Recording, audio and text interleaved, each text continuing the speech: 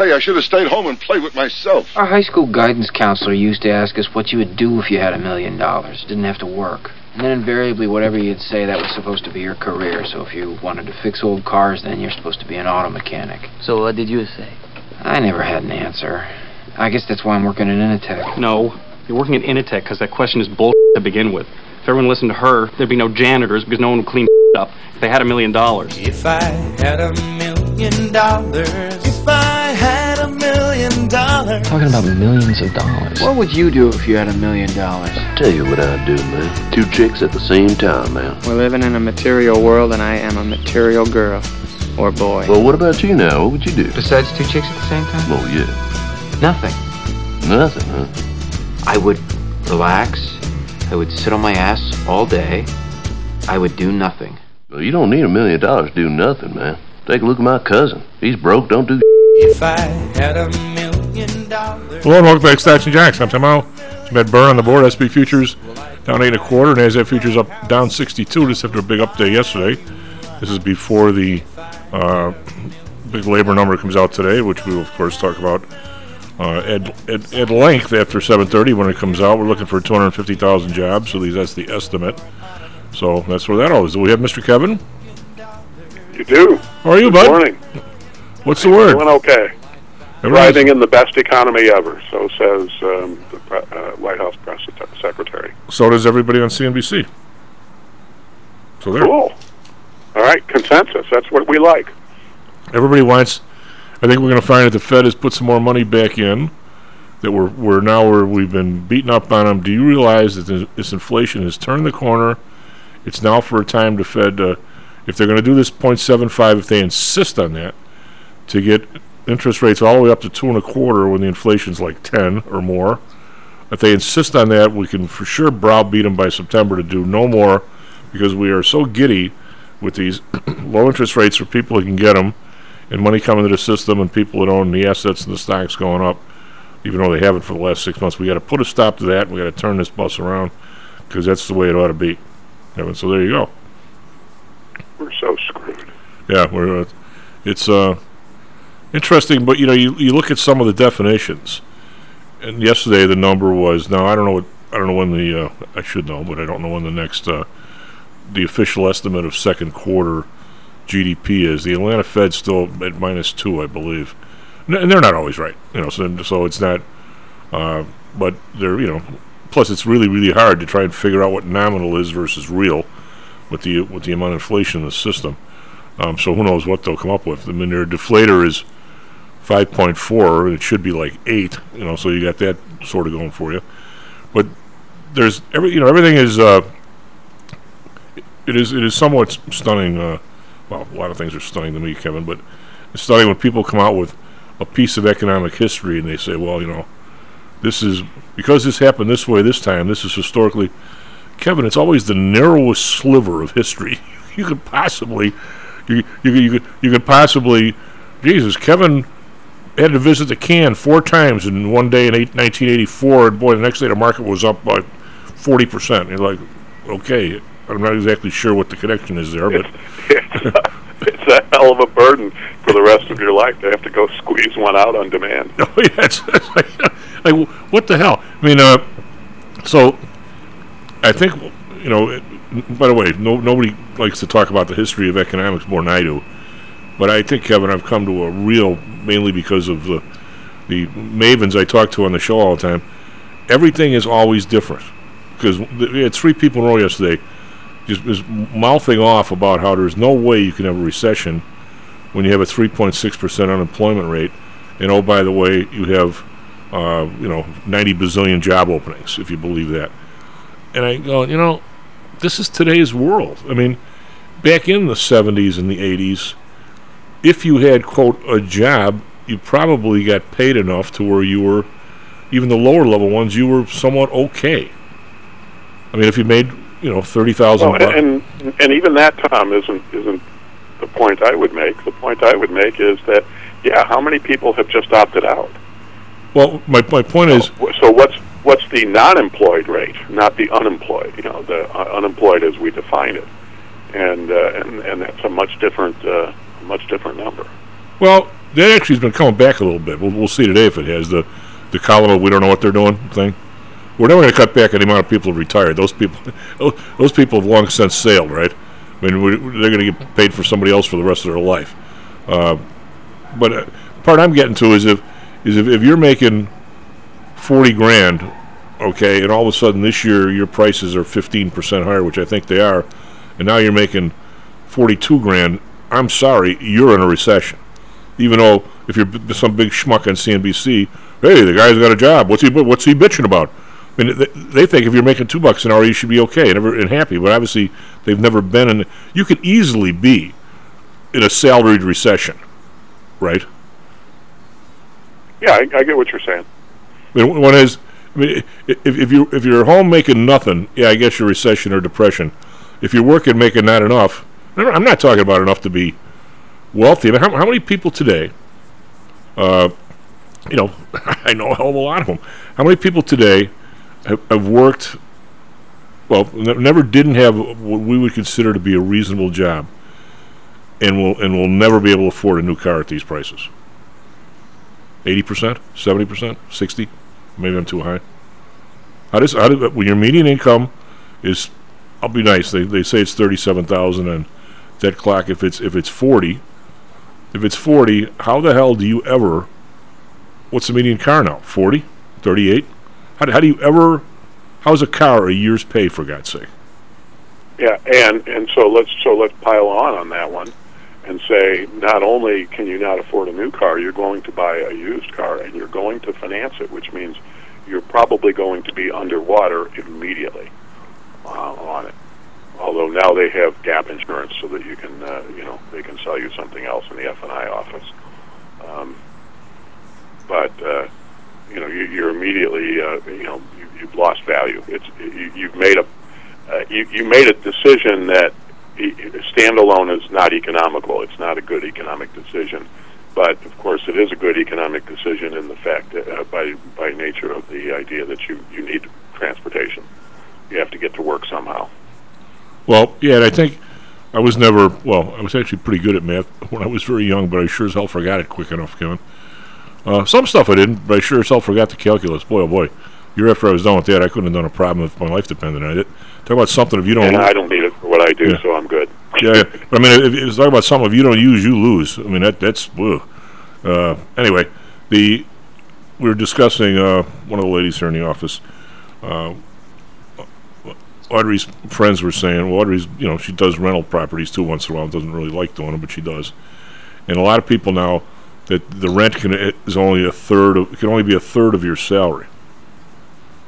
All right, so I was mentioning that here, and the lady in the office, Ariel, very bright lady, she says, well, that's always been the guideline, is 30% of your income should go towards your rent. And I said, Ariel, it's always been the guideline and the common sense guideline. But when your rents were $1,200 a month, I guess you wanted somebody of a class, for lack of a better term, that made $3,600 a month. Okay, and so which is what?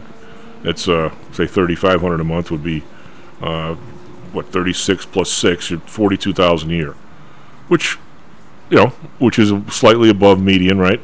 But a decent job and blah blah blah, and that makes sense. Well, if you raise your rent to $2,500 because you can, it would be really nice if you were to take everybody in the country from $40,000 a year to, now what are we talking? $7,500 a month, which is now what, $84,000 plus another $90,000 a year. Well, you can't wave a wand and do that, right? The math is the math really sticks it at the poor guy trying to rent. Okay, you doubled your rent, and now you want me to go from $40,000 a year to $75,000. Well, I'd be happy to do that, but how the hell do I do that exactly? Right? I mean, the math... Oh, you just do. You just do, Tom. Yeah, you just do. I mean... And while you're at it, go buy an electric car because that's green. Yeah. Yeah. A brand new one. I love that. You get politicians and administration people say, yeah, we'll just go electric. You go electric. You go ahead and go electric, but I can't afford it. By the way, what is the I imagine, I don't know, I'm thinking off the top of my head again. I imagine if you're going to charge your car in a reasonable manner, you're going to want a 220 hookup in the garage, right? Is that a special? Well, I guess my point is, what does it cost somebody, Joe, electrician? And I'm actually not a bad electrician, but I wouldn't know how to do something Probably like that. Probably a few thousand. I had 220 service pulled into my place back when I owned the grooming business, and it cost several $1,000s. Well, you must have. And that was 15, 20 years ago. What kind of a? Oh, well, that's your place now. They probably didn't have 220 when you moved in. No, they did not.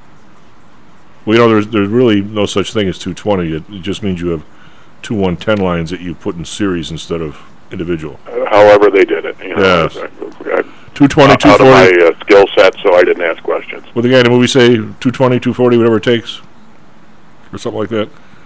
Yeah, well, and whatever it is, I am, I probably really need to get a gas generator because we do lose power on occasion. The infrastructure here where I am is not the same as what I'm used to from my days in suburbia.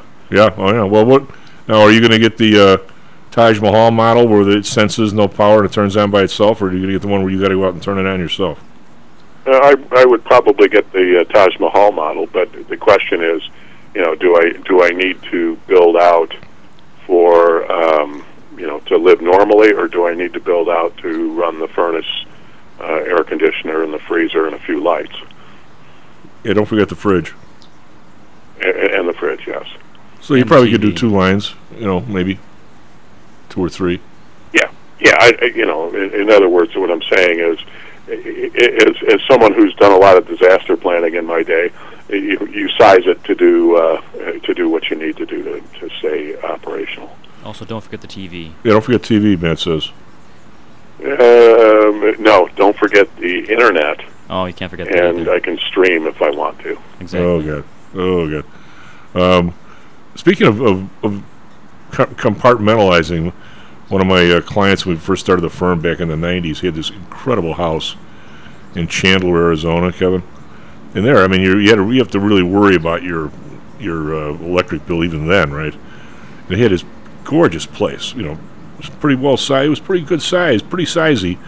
And out of every room, there was a screened-in porch. So wherever room you were, you could go out and hang on the porch if you wanted, without worried about bugs coming in. Even though there's hardly any bugs in Arizona, or at least there weren't in those days.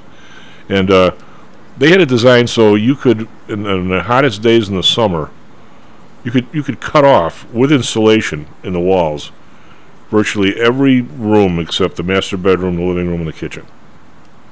So if we didn't have guests or didn't have people, you literally had to air condition maybe 3 rooms. It was pretty neat. That kind of, it was, whoever designed it did a nice job, but it was pretty neat. The last thing you want to do is be air conditioning like a 4,000 square foot house or 8,000 square foot house in Arizona in the summertime. So you can use your probably not. No, you can use your head on some of this stuff. So what do you think about this guy getting shot in Japan? Is the whole world going nuts? Pretty much, yeah. I don't. You always seem like. It's like everything else, though. I want to wait and hear the story. I really don't want to react until I hear. Why did the guy shoot him? What was that about? He had a grudge against him. He was in the army or something. Whatever. Was it a personal grudge? I don't know if it was personal or whatever, but he. Or was it? It wasn't political then. It was personal. And that's the kind of question. Or one or the other. Yeah. What were the motivations here? And also, how do you get the gun? They're very strict about guns over in Japan. You can get rifles. I think it was a rifle. Are you telling me gun control doesn't work, Matt? Is that what you're telling me? Possibly. I think you can't. I don't think there's any handguns over there. Yeah. But they don't work good enough anyway if you want to kill a bunch of people. Well, we're in this country. We're not talking about making handguns illegal. We're talking about rifles. And I swear, the only reason that people want to outlaw the AR-15 and models like it is because of the way it looks. If they just put like a wood grain siding on it and made it look more like a shotgun, people wouldn't freak out so much. Well, I think anybody it'd be a heavier rifle then, but anybody who whatever it is, and these are people. We like to call them assault weapons, and they are not assault weapons. People equate that as like on a show like NCIS when they go and they open the trunk and they get out the automatic weapons. That's what people think an AR-15 is. Well, it's not. Let me put it this way. I know you're better on these definitions than me, but nobody wants anything that can shoot 70 rounds that fast in the hands of the loser up in Highland Park. That's the summary of the rest of society. Whatever it is. Whether unless you use it to protect your home, in which case then you definitely want to be able to fire off that many rounds. And people in very expensive homes are more susceptible to that kind of intrusion. Well, I mean, the whole thing when you get trained, a lot of the gun ownership training is that they'll tell you that you keep an automatic weapon, or a pistol nearby, and you keep your rifles in a safe, and then you use the pistol to get to your rifles. The purpose of having a pistol is I'm sure there's a million different. Get your rifles. I'm sure there's a million different plans on this, but the fact is, the gun people, and I'm not against anybody having a gun, by the way. The idea that they're going to use background checks, they're going to use all this stuff, it absolutely has not worked. I mean, any loser who wants to get a gun of any degree of whatever kinds they are can find one. And so first of all, it isn't that difficult to acquire them illegally, as we know with all the gang shootings in Chicago. But the second thing we know is that they keep making laws and then not following them. So you have a red flag law, and nobody bothers to mention that the Highland Park shooter would be a perfect candidate for a red flag law. Well, sure. We have quote assault weapons bans, and yet people have them. And so the solution isn't to enforce the laws we have better. The solution is to make more laws that we're not going to enforce. And we're so damn stupid. Well, legislatively, we are so. I don't know if you happen to were listening to channel. I think I might have listened to channel 7. I'm not sure. They interviewed one of the doctors that had helped in the Highland Park shooting, and I think that particular. And again, I'm not, Mr. Gun, so I don't even know what the combination of high-powered rifle versus bullet is. But this guy talked about whatever we're doing. He goes, we got to stop it. He said, I was out work. I was helping people put whatever IVs in and so forth. He goes, these bodies were ripped apart. This was a war scene. This wasn't somebody getting shot with a 22 or a 38. He goes, we're talking about organs that were exploded by that rifle and those bullets. Whatever combination there is, Kevin, this kid did not have to have. What kind of ammunition did he buy and use, and was that legally acquired? Well, that's what I'm saying. Whatever it is, nobody needs that. I don't. I mean, especially. Yeah, I won't argue with you, Tom. What I'm saying is, okay. So, what laws are we not enforcing here? I think that somehow or other there's or did he acquire them legally?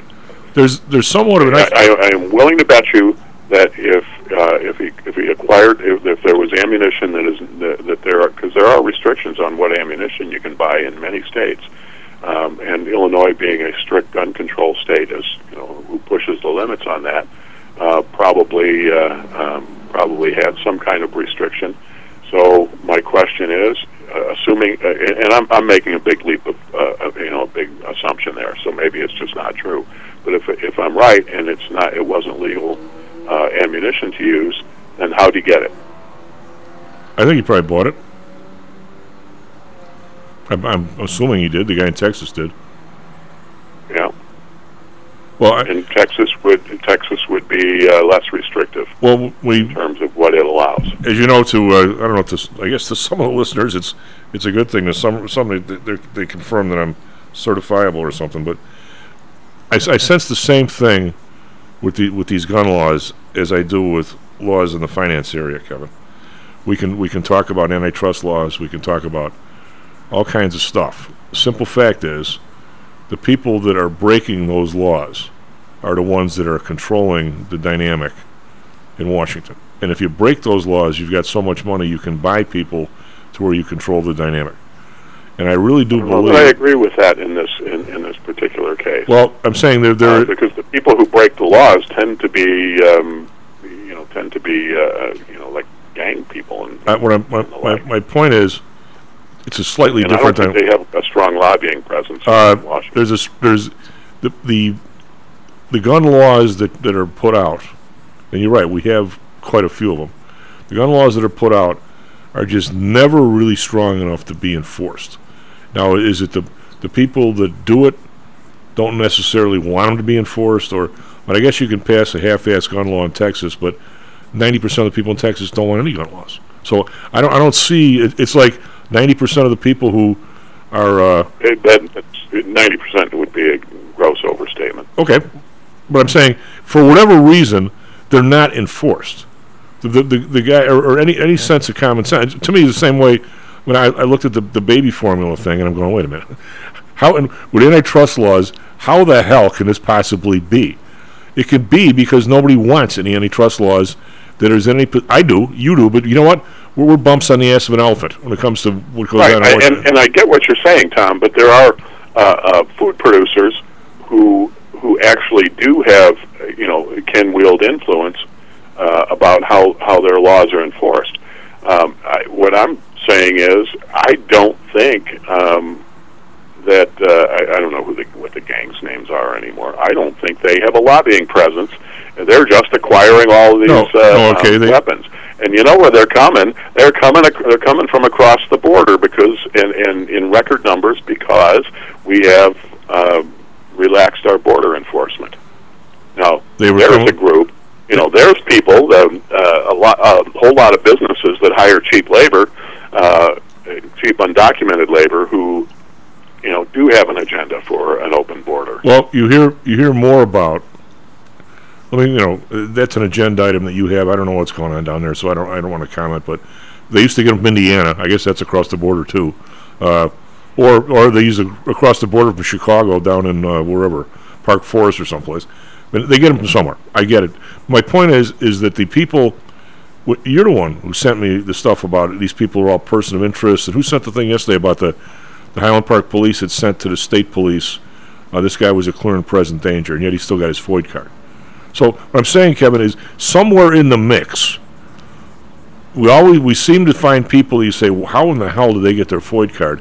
We never hear from somebody normal that said, "Hey, I didn't get one. Why?" It seems like whatever it is, we lean towards giving somebody the ability to. If there's a toss-up, it lands on the side of let the guy get the gun, because most people do not really. They don't want anybody.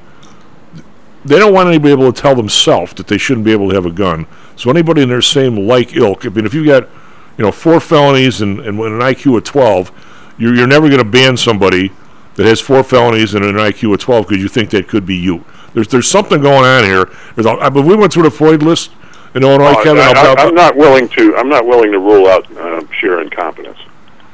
But I'm saying, the incompetence lands on one side. I mean, is the antitrust department in Washington incompetent? Yes, but are they that incompetent, or are they being sort of told through the winds of Vichy, like in Casablanca, we don't want you going after these people? Or are these guys know that if somebody comes through and you say, I should tell this guy no, he doesn't look that bad, let him go through. But there's something going on. I'm not out that they're that incompetent. Maybe. Well, first of all, you tell me. Does this person? What does the law say? If I get if you and I are the 2 schlump policemen in wherever Forest Park or someplace, and we send something down to the state that this Matt Byrne guy looks a little suspicious to us, what is the guy in the state supposed to do? Is he supposed to deny him or not? Is that a reason to deny? I'll bet there is nothing in the law. They're supposed to look into the guy. At the very least, you can open an investigation, and how many. If you have a backlog of 10,000 investigations, well, that can be trouble. You can understand how there would be a backlog, and you might not do that. I don't think that there's 10,000 investigations open. Have we flagged 10,000 people and said, "Ooh, better not give this person"? I'll bet you that we had call out. We had a call out to the police department. He was threatening to kill his family. I'll bet you would. Are there 10,000 of those in the queue right now? I don't think so. I'll bet you an adult beverage, which we need to catch up on anyway, that nowhere in whatever law we're talking about does it say if you get any hint of a warning from any police department, you deny, and it let him appeal it. That's not. I bet that's not. That's how New York works. That's how New York works. And how's the clamps? In fact, there was a Supreme Court case about that. But they've been working all along like that, and have they curbed their gun violence problem? Well, I don't know. It's not as bad as ours. In fact, in New York, the way it had been working is you had to demonstrate that you had a need to have a gun. You didn't need. It wasn't even a matter of a red flag. They were denying people who had death threats against them, saying, they're not that serious. Well, I think New York actually does have, per capita, way less gun violence than we do. I think, we're way less than St. Louis if you look at per capita. Well, define we. Are you talking the whole state of Illinois, or are you talking Chicago? I'm talking Chicago versus New York City. It's not even close. I'll look into it. Yeah, I'm kind of thinking no on that one. New York City's right in the same league. I'm going to say no. Matt's going to look it up. Matt's going to look it up on the break. SP futures down 375. NASDAQ futures down 46. By the way, St. Louis is the worst, supposedly. But then again, the city of St. Louis only has 250,000 people they're down to, so per capita is, a tenth of the population. I would never have guessed that. Be right back, Stocks and Jocks. How much confidence do you have that your investments will make you wealthy? Do you truly know the odds? Welcome to Luckbox, the control freak's guide to life, money, and probability. Luckbox shows you how to gauge the likelihood of success before you commit to an investment or any other decision. And Luckbox is free for 1 year at luckboxmagazine.com/jocks. Each new issue dives deep into the current investing climate, separates the signal from the noise with relevant trade ideas, and equips you with cutting-edge tactics you don't already know. Luckbox is the essential magazine for proactive investors who are hell-bent on pursuing life, luxury, and happiness through sports, fitness, travel, food, spirits, music, and a whole lot more. Smart investors don't bet on possibilities, they play the probabilities. Luckbox is $7.99 on newsstands, but you can subscribe for 10 free digital issues at luckboxmagazine.com/jocks. Don't rely on luck. Get Luckbox at luckboxmagazine.com/jocks.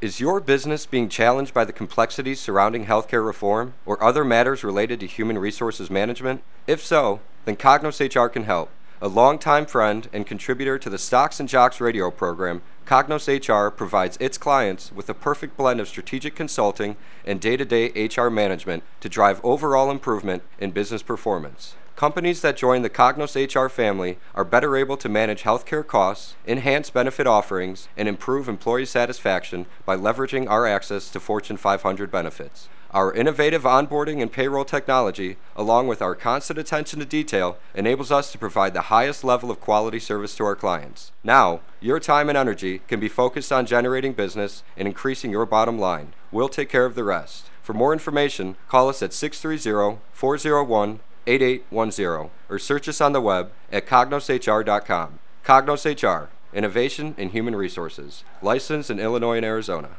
Hello, this is Tom Howell, the Chief. Confused about investing these days? I suspect you are not alone. Investing was never easy, although at times it may have seemed so. I think one reason behind the current concern, although maybe not explained as such, is how the fluctuation in the American dollar and the associated politics is affecting your investments and your wealth. It may not be enough to make some money in your investments. You may need now to make enough to exceed the amount that your leadership is depreciating the value of the dollars you've worked your whole life to accumulate. That same leadership has seen fit to maneuver risk-free interest rates to near zero. Providing positive risk-averse returns in a zero-interest and declining real wealth environment is by far the toughest assignment I've ever had in my years as a money manager. I'm sure that a lot of you have heard that one way to possibly deal with this problem is to invest in so-called hard currencies like silver and gold. The idea being that they will retain their relative value in the face of devaluation of paper currencies like the dollar. To be honest, I have never been a gold bug. I've always had faith that having enough dollars and a good investment strategy was good enough. Now I'm not so sure. But I do know that if I did invest in gold or silver, I'd want to do it in the same manner as we do at PTI for investments in the market, with defined risk. If you feel the need to invest in gold or silver, we can do it using the same strategies that we use for our protected index program. No matter what you invest in, we feel that you need to know and control your risk. Find us at PTIsecurities.com. That's PTIsecurities.com. You know, guns don't kill people. Stupid motherfuckers with guns kill people. Stocks, Jocks. Stocks and Jocks. Stocks and Jocks. You are out of control. Here, right now, right here, right now, right now.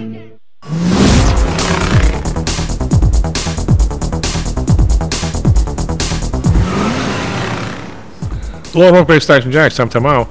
At burn on the board. S&P futures are down 4 1/4. Except their big rally yesterday, which I will talk about in a second. NASDAQ futures down 46.50. Individual stocks in the Dow, not much percolating. It's been a slow week, really. It's been very directional, but the actual trading's been somewhat slow. Dow futures are up 35. What's causing that? I don't really see. A lot of them aren't even open here, which is kind of odd. Microsoft's down 95 cents, but usually they're all open by this time or in pre-trading. They are not today. Like I said, it's been one of those days. Plus today we're before the money supply, before the economic reports regarding labor. We have the labor rate. We've got all the other stuff that comes out. The establishment survey, all that stuff. We'll talk about the household surveys and everything, which you don't normally get on TV. Nikkei up 26 points. They were up more until Abe was shot, then it came back down. Shanghai down 8, so call that flat. Hang Seng up 82.4%, so quiet over there too, ahead of these numbers. Over in Europe, the DAX up 114.8%. FTSE down 34.5%. Keck-around up 7, let's call that one flat. Yesterday, the Dow was up 346, S&P up 57, NASDAQ up 259, so it's been a big week to the upside here, big, huge bounce, and maybe, it might not even be a bear market rally. It might actually be a turnaround. I think a lot of people think the Fed is going to be on pause here. I mean, after this next meeting.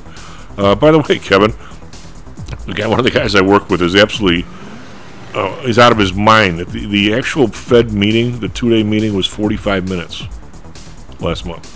They didn't make it to the. What, they take home the tuna fish sandwich or what? Bonds down 3 basis points, 2.97, so back under 3%. The Bund minus 3 basis points, 1.26. Japan right where it always is, 0.25. Oil up a dime, 102.83, so fairly above the 100 number. Brent up 36 cents, 105.01. Natural gas down a dime, 6.19, but back up over 6. RBOB down 2 cents, 3.39. Like the price at the pump should be coming down pretty dramatically here, and I don't think they are, but they're eking down a little bit. Gold down 80 cents, 17.38. Silver down 11 cents, 19.07. Copper down 6 cents, 3.51. And we have Bitcoin down $7, but now it's pretty much comfortably over 21,618. I think a lot of people are thinking about how many of these things fall as long as Bitcoin and Ethereum stay above here, stay solvent, that area will be saved. We'll see if that works out. Now, what do you got for us, traffic, weather, sports? Hey, good morning. Good morning. Currently 6:37 a.m. on Friday, July 8th, 2022. In MLB, Cubs lose to Dodgers 3-5.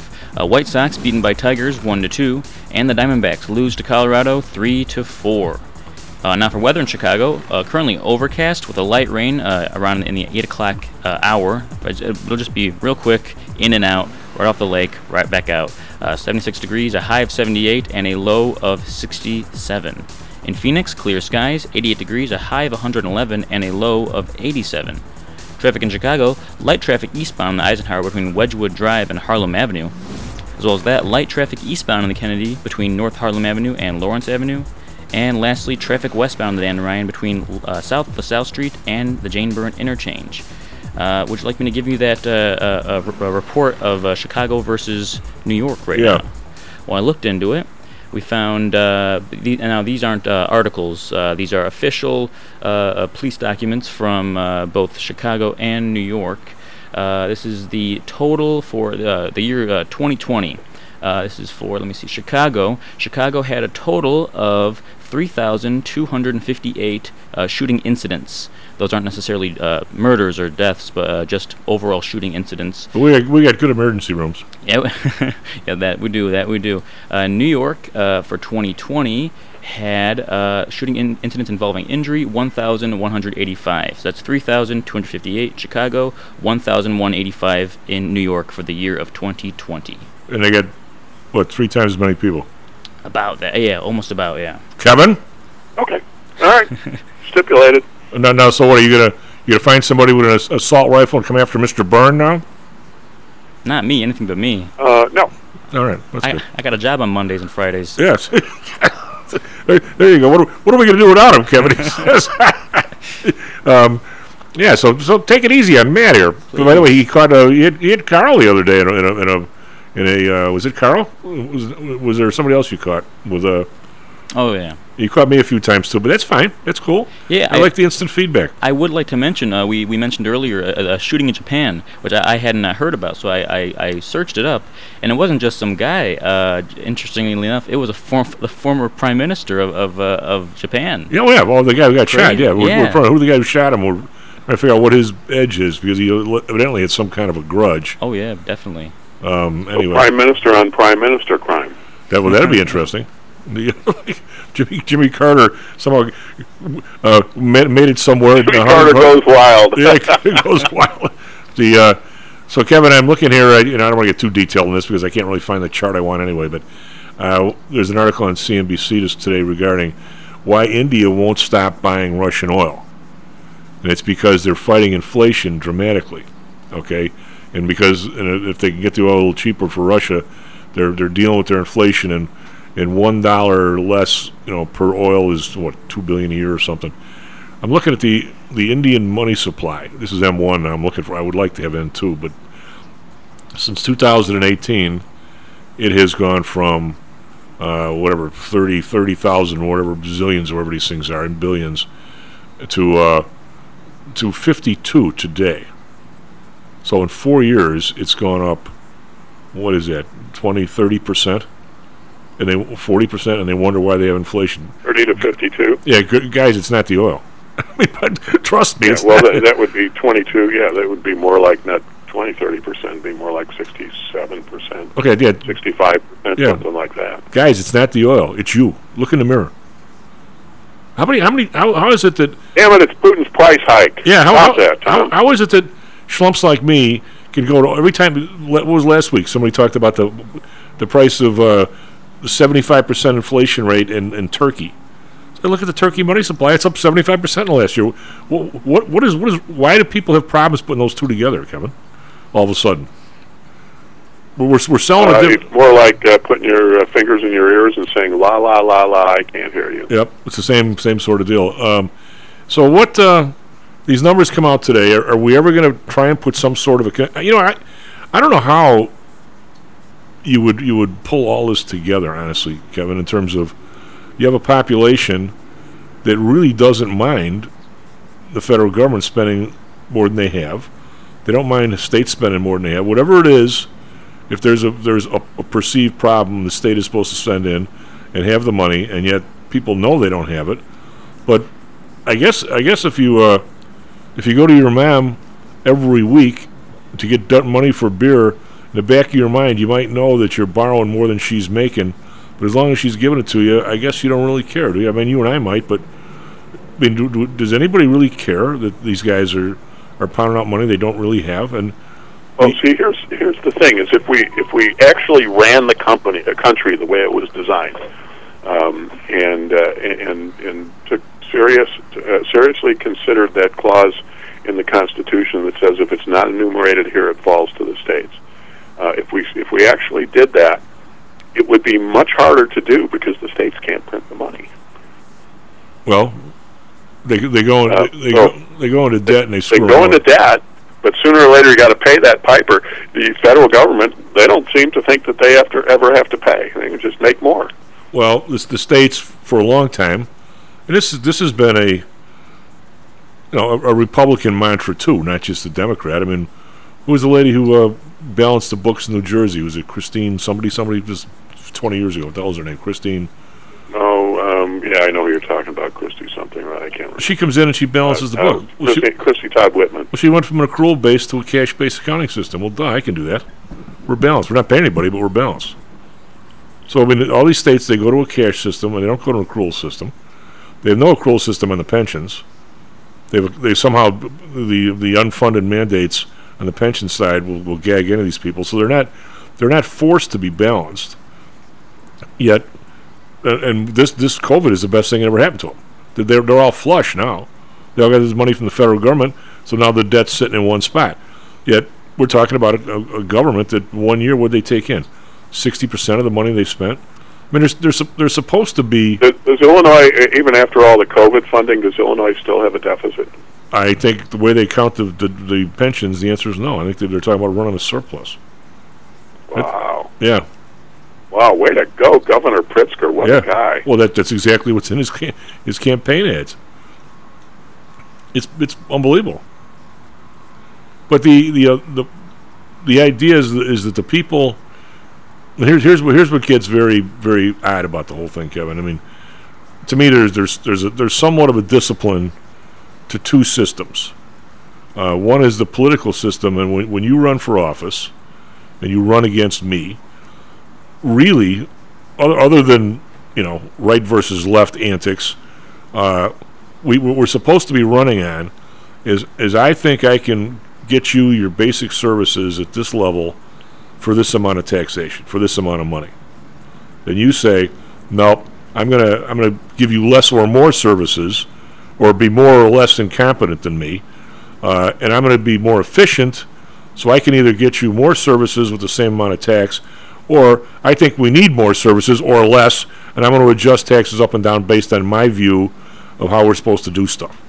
Now, that is politics. That's democracy, republic, whatever you want to call it. That's what we're supposed to be competing on. But all of a sudden, it gets very, very blurry if you are in office, and all of a sudden you provide a boatload of crap to people. I mean, I'm not talking about people stealing it or whatever at this juncture, but it does lead to that. I don't know that you haven't gone out and borrowed money for 30 years and spending it this year, because it's pretty painless this year to everybody else. All I know is, wow, Kevin managed to get us, a chicken in every pot in addition to police protection, fire protection, and something else. He's like Harry Houdini. I'm gonna vote for him again. Little do you know that you now have a bill to the city, state, or village, wherever the hell it is. So by not disclosing that, and that your campaign speech say, oh, by the way, at the end of the year you're going to owe $5,000 per citizen. But now on top of that, you've got people that have their finger basically up the government's ass or their nose, and they're going to say, well, how about this project? How about paying a little bit more than you ought to, because I'll give you a campaign contribution, and oh, by the way, you're borrowing the money anyway, nobody cares, so what's the difference? So it starts to get to this level where it just kind of goes, when stuff doesn't balance like that, Kevin, it all of a sudden gets totally kittywampus, as they used to say at Pullman. There's no discipline on the system at all, and that's what we're seeing. There's none anywhere. I mean, and it's crazy. I mean, it goes back to, why I was not, I think the reason why I was never asked back on Joan Esposito's show, where she was talking about she has no debt. And I said, well, yeah, you do. And she goes, what do you mean? And I said, well, every citizen owns the federal government $260,000. And she's very liberal.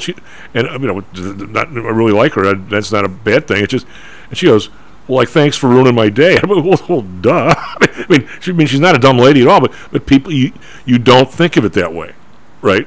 And I guess you need, Doggy Downer me to tell you that, but basically, you just in the city of Chicago, you can see how this has worked out, because cities have to essentially balance their books, right? They don't get anywhere. The city got some COVID money, but back, the Rams was 2 terms. His first term, he raised every fee he could possibly find. You name it, garbage, park downtown, parking meter, you friggin' name it. Those fee increases were the equivalent of a 45% increase in property taxes. So his next term, he couldn't do that again. He needed more money. And oh, by the way, he essentially doubled property. Or they went up 50%. He didn't double. They went up 50%. So counting the two together, the guy doubled the tax load in 8 years. In a way where, and all of a sudden you see all these people leaving the city. A lot of it has to do with crime. A lot of it has to do with no jobs. A lot of it has to do with just what I just said. And now, of course, Lightfoot's done other stuff. She's gonna find people every time you go by a park, driving 6 miles an hour over. That's her shtick to get money out of people, and all kinds of other little creepy things like that. There's always a limit until finally people say, the hell with it. You can't even get an accounting of how much you're actually paying these people. And oh, by the way, how much more they're in debt. It's not like after Rahm did that and Lightfoot did that all of a sudden you're square and you don't owe any money. You owe more. So I mean, it's by not having any sort of the whole political system, in my mind, is how do you even competing, because you don't even know the numbers. You don't know where you stand. Oh, you don't know the numbers. The numbers aren't shared with us. but we are also very poorly educated in the questions to be asking. Well, we're poorly educated maybe because we don't want to know. Or and you're maybe, but I also think that a big part of the problem is that none of this is discussed in school. Well, I wonder, Kevin. I mean, as you know, I continue. I hope I'm not flip-flopping, but I'm trying to evolve. I wonder if the reason why we talk about these deep issues on this show and not on CNBC or Fox News or someplace is nobody wants to hear it. When you used to write for Irish Eyes and stuff, I could tell it was your article because every paragraph had a serious fact in it, something that was researched, checked 4 different times. And by the way, the last paragraph had as much stuff in it as the first article. There's a reason why the Tribune doesn't want you. I mean, Mike Royko couldn't get a job today. Who would hire him? Howard Cosell couldn't get a job today. I mean, nobody would hire him either. I mean, there's a seemingly like we're on this. Maybe the whole society, as it seems like when you walk down the street, is smoking dope all day or something. I don't know, but nobody wants to hear it, Kevin. Doesn't appear.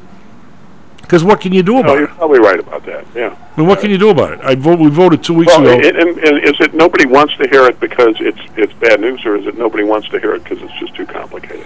I think nobody wants to hear it because they can't change it. Nothing in the voting booth 2 weeks ago for me, other than I guess I could have voted for the guy running against Pritzker. Other than that race, there's basically nothing in there that I could have done to even put a drop of water in Lake Michigan, much less pee into it, and change whatever direction we're heading. There's nothing you and I can do at this. I mean, we obviously we're trying to do the show. We're trying to educate people, and I think we're doing the best we can. At least we're doing something, because we bring up a lot of facts on the show that people don't normally see or hear or hear it explained to them. I get that part, but I mean, at the end of the day, did it matter a smidge to who all the bumps that were running for these places? You know, who have them? You know, every single judge has got a patron saint now, because somebody had to give them the money to run that campaign. They didn't do it. And what do they owe that person? They're a freaking judge, Kevin, for God's sake.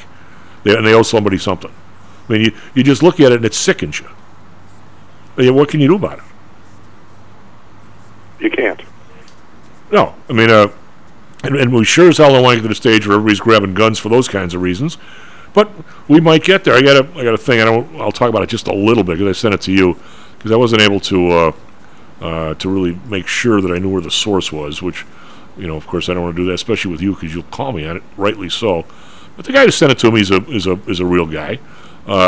He was talking about. I'll find this here for a second. By the way, are you convinced that that all the sports from Southern Cal and UCLA are all going to be in the Big Ten? That they're actually be flying, girls to Jersey for a softball game?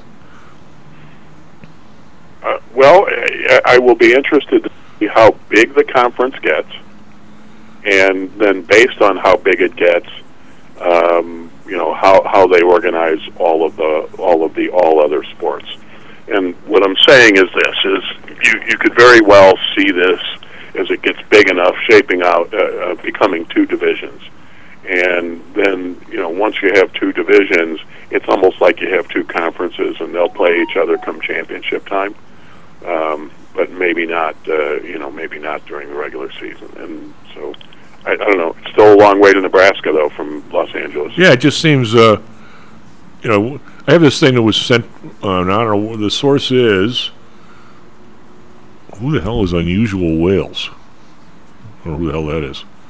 Anyway, some source where during the members of Congress that beat the S&P, this is allegedly their personal accounts, their families, and their kids. Now, how the hell anybody got this information? I have no idea. But it has to do with the returns of people in Congress versus like the rest of society, meaning S&P. Because people did better in the S&P, but 2021 was a big year. And these guys have got. Number 1 on the list is who the hell is Brian Mast? Austin Scott. Who's Austin Scott? Then there's French Hill, John Curtis, Dan Crenshaw. These are all Republicans. And Never trust anybody whose first name is French. Yeah. French Hill. Is that a guy or a girl? Well, of course, leading the pack for the Democrats is Nancy Pelosi. Then there's David Rouser, David McKinley. So 1, 2, 3, 4, 5, 6, 7 out of the first 8 are Republicans. And now we get Peter Welch on the Democratic side, Debbie Dingell. So she's from Michigan. Yeah. Then we got Jim Langevin, whoever he is. Then Michael Guest and Earl Blue. These must be representatives somewhere, huh? Alan Lowenthal, Catherine Clark, Thomas, Deborah Ross, Dean Phillips, Eliza Lurie, Ryan, Tommy Tuberville is in here as well, but now he's way down the list. Lloyd, I don't even know who these Democrats are, for God's sake. Thomas Carper. Anyway, it appears that a lot of people in Congress did pretty well in 2021. I mean, the idea that they're all... I wonder, did that all come from Cheney? Was he the first person to say there's no real law here, I can do whatever I want? Or was he just the first big one? I doubt it. Well, they were... our buddy Doc, not Dr. J. Little Doc, back in the 80s, he gave me a long dissertation on this about how these guys had put everything in a blind trust, about the Marty Russos in the world, the guys that were, reps when you and I were just out of college, for God's sake. They're just a little older than us. They were all these young guys, and Doc would say these guys don't have any money. I mean, you made at the time maybe $40,000 as a rep. You had to keep 2 houses. He goes, they don't make any. They make half as much as their buddies who got a job in a law firm, and they're a rep, and they need 2 houses. He goes, he plays at Beverly, he's not paying, and then all of a sudden, somewhere, all these people trade all day, and their family. None of those people did. I mean, you didn't see Marty Russo or Paul Simon or Everett Dirksen or any of those people go to Washington and trade all day based on what they knew. Well, that changed somewhere. I will, to his discredit and credit, I'm grateful to Trump for winging his nose up at all these alleged, where people think are laws. They really are just, whatever you want to call them, conventions that if you don't want to do it, you don't do it. And as soon as you say we're not doing it, the other guys go, well, we're not going to do it either. I mean, it's like insider trading.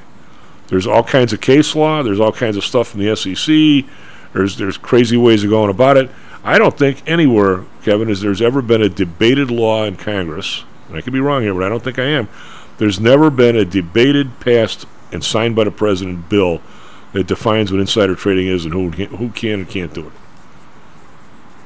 I mean, is all this stuff just convention and we don't want to do it? We just say to hell with it and do whatever we want? Well, it makes enforcement much more selective, doesn't it? It sure does. Well, it sure does. Isn't that the beauty of it, I guess? It's not written down, when there's really no hard and fast standard. Now, are there regulations that lay it out? Not a lot. That's different from a law, because we've routinely done shells of here's the general outline of the law. Congress passes it, and now it's turned over to pick your favorite agency to actually write the stuff. Well, if you were on a trading floor and some broker comes running in, usually from one of the bigger firms, they used to call it the hot money, and it would go from firm to firm, right? Because a lot of times they'd burn the firm, and the firm didn't want to do their stuff, because the firm would take the other side of the trade. They didn't want it either. So if somebody runs in and the market's a quarter, 3/8 on these call options, and they come in and they buy as many as they can at 3/8 and more at a half, and 30 seconds later the stock prints up like a half a dollar. They made the definition on the SIBO, because they didn't want to go after any of the big firms, right? They made the definition if they didn't actually participate on the print. In other words, if they weren't able to sell if they were not selling the stock a half up when they bought the option before it traded up there, that they really wasn't considered front running.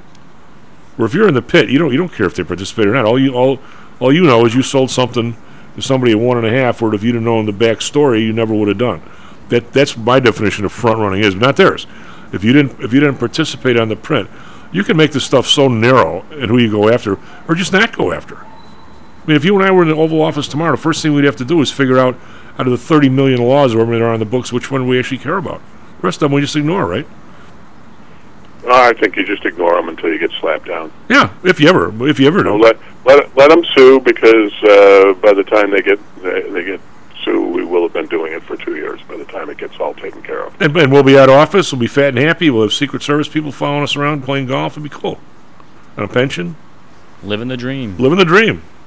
Yeah, life is good sometimes. Huh? Well, have a nice weekend. Speaking of which, buddy, all right. S&P futures down 550, NASDAQ futures down 55. Be right back, Mr. Carl Denninger.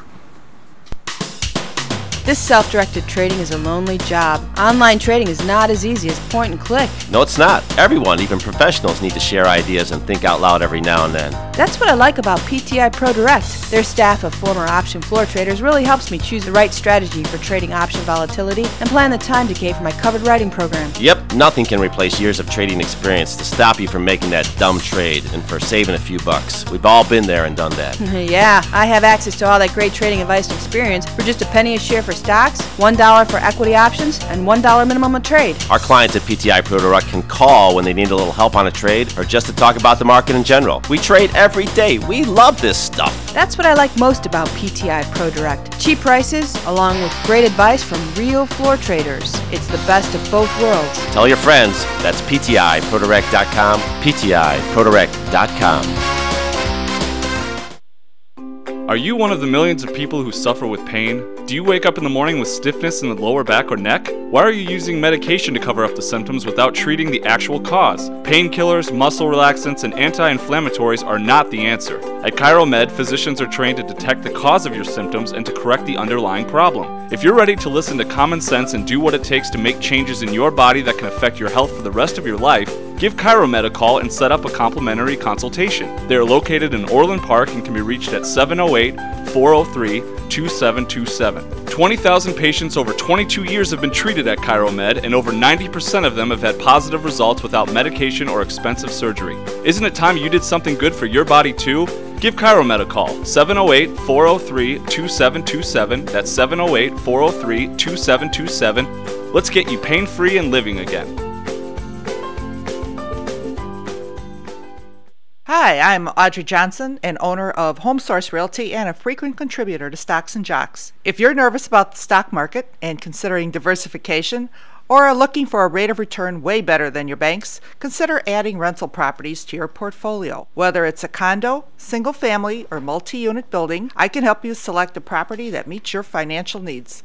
Call or text me at 708-349-3456. That's 708-349-3456, or visit my website at myhomesourcerealty.com. That's myhomesourcerealty.com.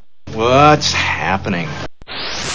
Stocks, jocks, Stocks and jocks. Stocks and jocks. You are out of control. Here, right now, right here, right now, right now.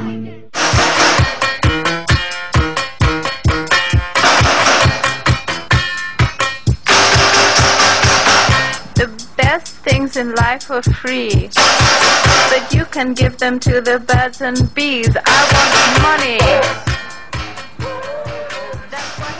Hello and welcome back to Stocks and Jocks. I'm Tom Howell. Mr. Matt Byrne on the board. S&P futures down $5. NASDAQ futures down 50. I'm reading this thing in the Tribune here. It says Ken Griffin donates $130 million to Chicago organizations as he leaves Illinois. Billionaire hedge fund manager Ken Griffin is leaving Chicago with a philanthropic flourish.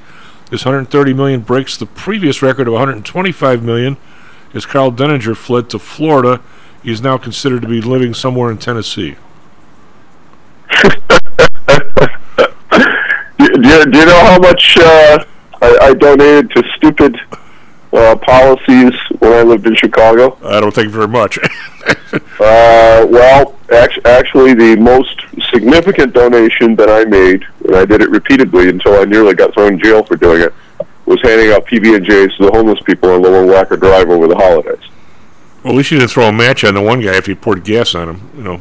Well, no, but the Chicago cops one time when I was in the middle of doing this actually threatened to arrest me for handing out unlicensed food. You need a license to give somebody lunch? Well, apparently having shopping bags full of pre-made PB&Js in Ziploc bags is considered an offense in the fine city of Chicago. Was it? Did you use chunk or creamy? Well, it was whatever I could get at Sam's that was cheap. I don't remember which it was, but it was, yeah. I would prefer the chunky if it was me. Just saying. Well, it was something that I used to do because it was direct, and if the a particular bum didn't want it, that's fine. But the peanut butter is, although it's not exactly health food, it is extremely dense in terms of energy content. So, from a standpoint of keeping you alive, it will do the job. In my hood, growing up, we only had 2 kids in the family, because most of the Irish people were a little more prolific than that. The standard rule, there were several standard rules, Carl. One of them was everybody had to be home when the street lights went on. Before that, everybody was okay. The other was now we only had 4 people now, so whatever. We were, I guess the term would be spoiled. But in other families, if you had like 6 kids, if not everybody liked what was cooked every night, right? So the one out was quit complaining. The only other thing you can get if you don't want to eat, you either don't eat or you can have a PB&J. Was your only other option. It was like family after family. So there'd always be 2 kids sitting there eating a peanut butter and jelly because they didn't like whatever was cooked that night. Then the next night, be 2 other kids. That's. But I like to hike in the backcountry, and since I am fairly keto adapted, and that's how I tend to run my metabolism. Peanut butter is one of those things that works really well because it has a lot of fat in it, and it has a very high energy content for the amount of mass you carry. So if you're hiking in the backcountry, of course, water is life anywhere, so you have to have that handled. But in terms of energy density, it's pretty hard to beat it on in terms of number of calories you get for the number of grams you carry. When we went camping in Canada, we should have brought some because we weren't very good at fishing. Just saying. Well, that's always the problem with doing stuff like that. It's like people are like, well, I'll just go catch fish, or if the zombie apocalypse comes from whatever cause, I'll go hunt squirrels or rabbits or deer or whatever. It's virtually everybody who was alive in the Depression is now dead. But when I was a young kid, I had some relatives that went through it, including some people that had the revenue goons show up and burn their orchard. It was FDR's Agricultural Adjustment Act, which should have gotten that should have caused a revolution right then and there, but it didn't. Wildly illegal, and of course nobody cared. That was lawlessness of the time. But if you talk to someone, can't anymore. But if you did, what you found out was that every single thing that walked or ran on 4 legs disappeared within days when things started to get bad. Yeah. Well, my they went in the pot. They didn't disappear. They went down someone's throat. I think the market crashed the same day my grandfather closed on his first house, or something. Oh, wow. Something like that. But in those days, there was no mortgages, so I think you had to pay for it. Right. I'm sure it was like a couple grand or Still, yeah. Yeah. But he was laid off from the railroad, but he became a peddler and sold food.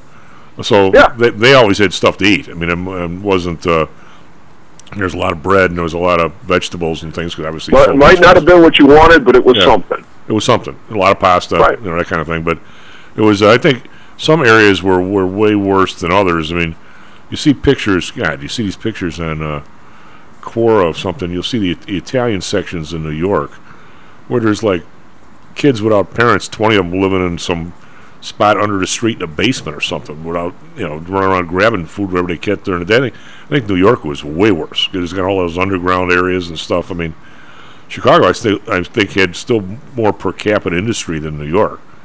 I mean, if you take the whole financial section out of New York, what do you got? I mean, well, yeah. I mean, it's the thing that what I think is so interesting about all of the the stuff that's going on right now. You saw this thing about Abe, this morning when I got up. By the way, that was a homemade, hand-built shotgun. Really? Wow. Yes. How do you do that? A piece of pipe and some powder, and Not very hard. Okay. I mean, so obviously, whoever, at least this is what it looks like from the, from what I've seen. There's a video of it, of the actual event going around. That looks very much like a homemade firearm. Well, so in other words, he was good for 1 or 2 shots, and we're not talking about going out skeet shooting with this thing. Well, he was good for 1 shot, but he very well, knew exactly what he was doing, planned it, and executed on that. And here's though, I wrote a column the other day, which nobody really wants to talk about. But if you look at all of the things that are going on, this thing in Highland Park, okay, everybody of course is all over the Highland Park thing. Nobody's talking about the fact that far more people were slaughtered in the city of Chicago, over the July 4th weekend. And why? Well, because most of the people who were doing the shooting and most of the people who were dead are black. That's why. Well, it's. I guess if it's in certain areas, it's in certain areas.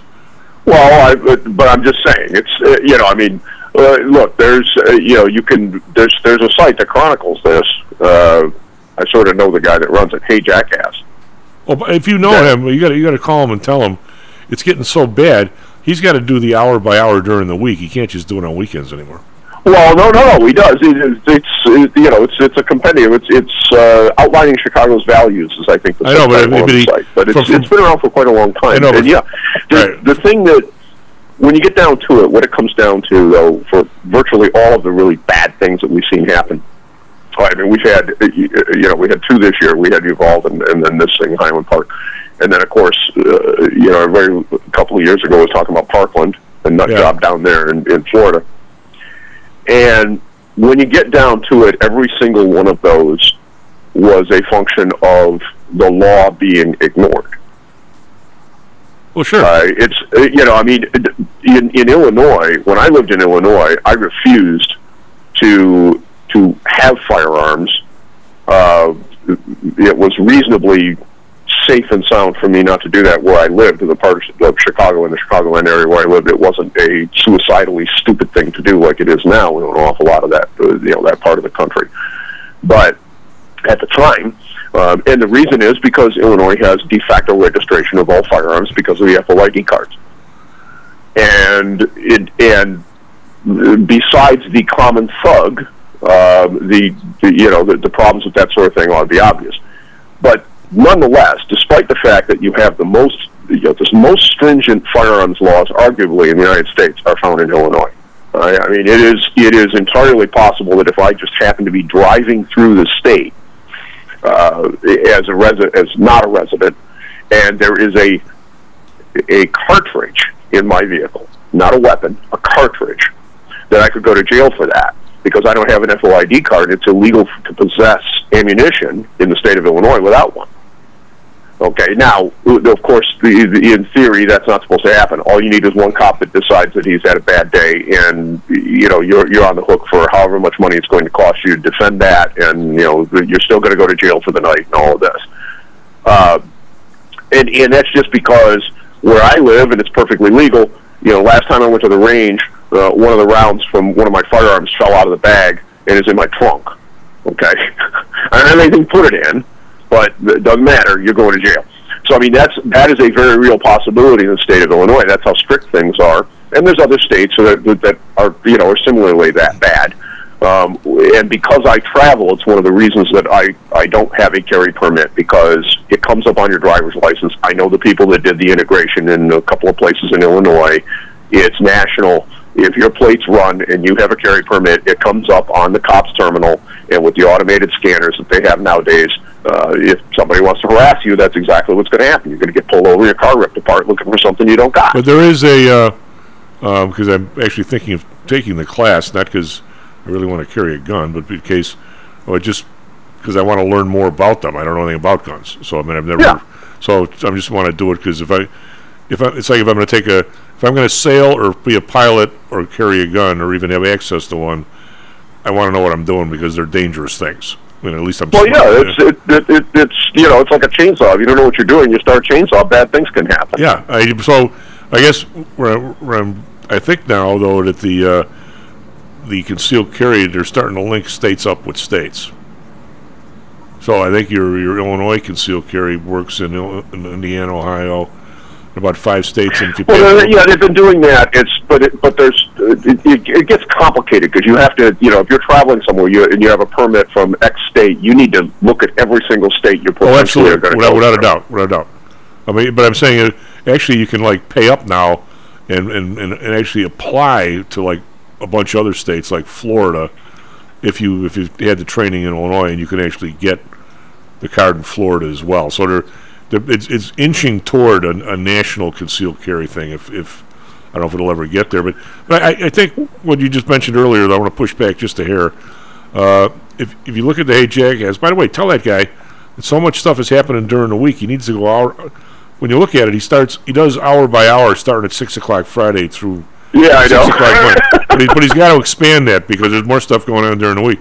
But I think I look at it every week because I talk about it on Monday morning.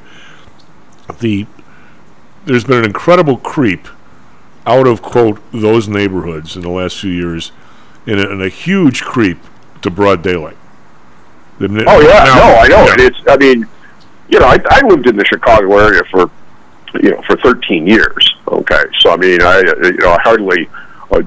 was hardly one of those people that popped in and popped out once in a while, and a decent part of it I lived technically in the city, right in Wrigleyville. So and that was where I lived. It was where I called home for a long period of time, and I during that particular period of time, which was late 80s and through most of the 1990s, during the daytime in the parts of the city that I went to, I didn't feel a compulsion to be packing heat. Okay, I don't want to live somewhere where I feel like where there's enough of a safety issue that part of my everyday preparations before I leave the house is to make sure that my gun's down in my holster. I mean, that's not to say that if you choose to carry, you choose to carry. It's that I just choose not to live somewhere where that becomes part of what I have to do in order to feel reasonably safe going to the grocery store. Carl, way back in the day, I don't know what years you were here, but I was working at Pullman in the late 70s, right? And one of the ladies from Pullman I was dating, she lived at Clark and Diversey, where every single girl on earth was. And that area was a spot, the what's the name of the really high-end streets there? State Parkway obviously is, and the one east of there is like what was the richest street in Chicago. I don't know if it is anymore, but right. But so there was a Jewel on LaSalle Street, and in the Jewel, 2 blocks to the west was Cabrini Green, and 2 blocks to the east was the richest area in Chicago, pretty much.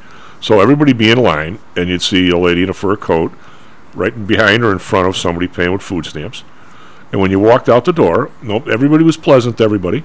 When you walked out the door, the people with the fur coats turned left, and the people with the food stamps turned right. And even though you never dreamed that somebody from Cabrini would come over and mess with your car or your place at night, and even if you went over there, you could like jog through Cabrini and you weren't bothered really.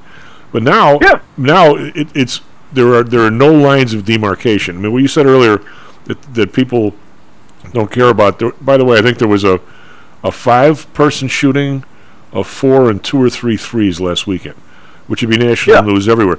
But the difference, Carl, is these are not. But I think if you were to, for instance, if you were to shoot up the Bud Billiken parade, where there's kids and stuff, that's the thing. But I mean, people have this ridiculous idea that if 3 people are shot in Inglewood, they're people who are on the policeman's list of people about to be shot, and it's one gangbanger shooting another. That has not changed. And you know what? And to some extent it is. But I guess my central point though is this: if you look at all the bad stuff that's going on right now, okay. By the way, just to put an exclamation point on this, Pfizer has gotten sued for fraud in their vaccine trials for COVID. Okay. Now, the people that sued are folks that some people would say are, a bunch of tinfoil hat wearers that have the foil wrapped a little too tight around their head. But one of the allegations in the suit was that they committed fraud in the trial. Okay, and this is very important because the PrEP Act, which is what all these emergency use authorizations thing is under, has an exemption for the liability shield if there is intentional misconduct or fraud. So basically, you in order to get through that shield and survive a motion to dismiss, you have to be able to allege and demonstrate that there was some kind of fraud. All right. Okay. So this allegation's been made. What I saw a couple of days ago was that the response. Now, I haven't been able to run this down, so I haven't read the briefing on it yet. All right. So I cannot put veracity on it. Is that yeah, we did, but you can't dismiss on this basis because the government knew about it and let it go anyway and shoved it on the people, knowing that it was fraudulent. So they're blaming the government for letting them do it. Well, yeah, and and Moderna got sued over patents related to mRNA, okay, fairly recently, and their argument is that because the government solicited them to produce these jabs using this stolen technology, that they shouldn't have to pay for the patent infringement. You should have to pay for it. You know what? They almost got a point there in my mind. Well, I mean, this is, but think about the craziness of what's going on here. Essentially, we have a law that says that you can't do X, and some organization, whatever the organization is, in Highland Park, it was the police, it was the Illinois State Police, okay, so it was the local cops, it was the ISP, and it was the mayor, because the mayor, as the head of the executive branch of that the political subdivision, is in charge of law enforcement. Okay. Okay, well, just like the president is in charge of the DOJ. Okay, I mean, that's the division of powers in the American political system. So all these people did not do their job, and rather than hold them accountable for violating the law, they broke the law. Well, okay? What did they do? In Highland Park, you have a bunch of people who are dead, and you have these drugs that are out there. And by the way, anybody that thinks that this is all just about COVID, you're crazy. Vioxx was the same sort of deal. Okay, that killed 60,000 people before it was finally pulled off the market. And the safety problem that was there was known prior to the approval being granted because it was in the original data, and that was later proved. And yet, did anybody get charged with manslaughter for the 60,000 dead people? Of course not. Did anybody? Now the drug was pulled off the market. But who actually went to jail for this? I mean, last time I checked, if you kill people, you're supposed to go to jail, right? Yeah. Okay, well, I mean, this kind of thing, but this goes on everywhere. It's the same situation. You know what's going on here with this SPR release? Okay, there are reports now that Biden releases oil from the SPR. What he doesn't do is ban the export, and what you have people doing is gaming that and selling the oil and the refined products from it overseas, including to China. Yeah, I mean, we've talked about this, we haven't talked about it in a while, but when we have this, are we officially not at war with terrorism now, or are we still at war? Well, I think the real question here is when you have a set of laws that become suggestions based upon who it is that does whatever. There's a real problem in terms of trying to actually solve issues. And I can trace basically every single thing that we have that's really bad that's going on right now. I mean, all this nonsense with inflation that's going on. Okay, yes, M2. I mean, just look at that. All right. How do you look at it? They don't give it to you anymore. Well, but Powell. But here's an interesting thing. Powell testified before Congress that they were pulling liquidity out of the system by allowing the balance sheet to run off. Right?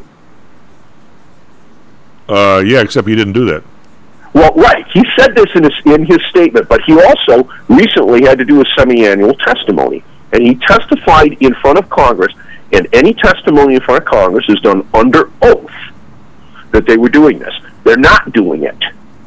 But I'll tell you, the rally this week, I think is a lot of it. Not, by the way, I'm happy for it, but I've done pretty well with my clients. But I smelled a little bit of a rat, and we came in the week pretty long. We're not even long. We're kind of getting stuck on our calls, but all week we've been as long as you could ever be in a protected program, Carl. So we've had a nice week.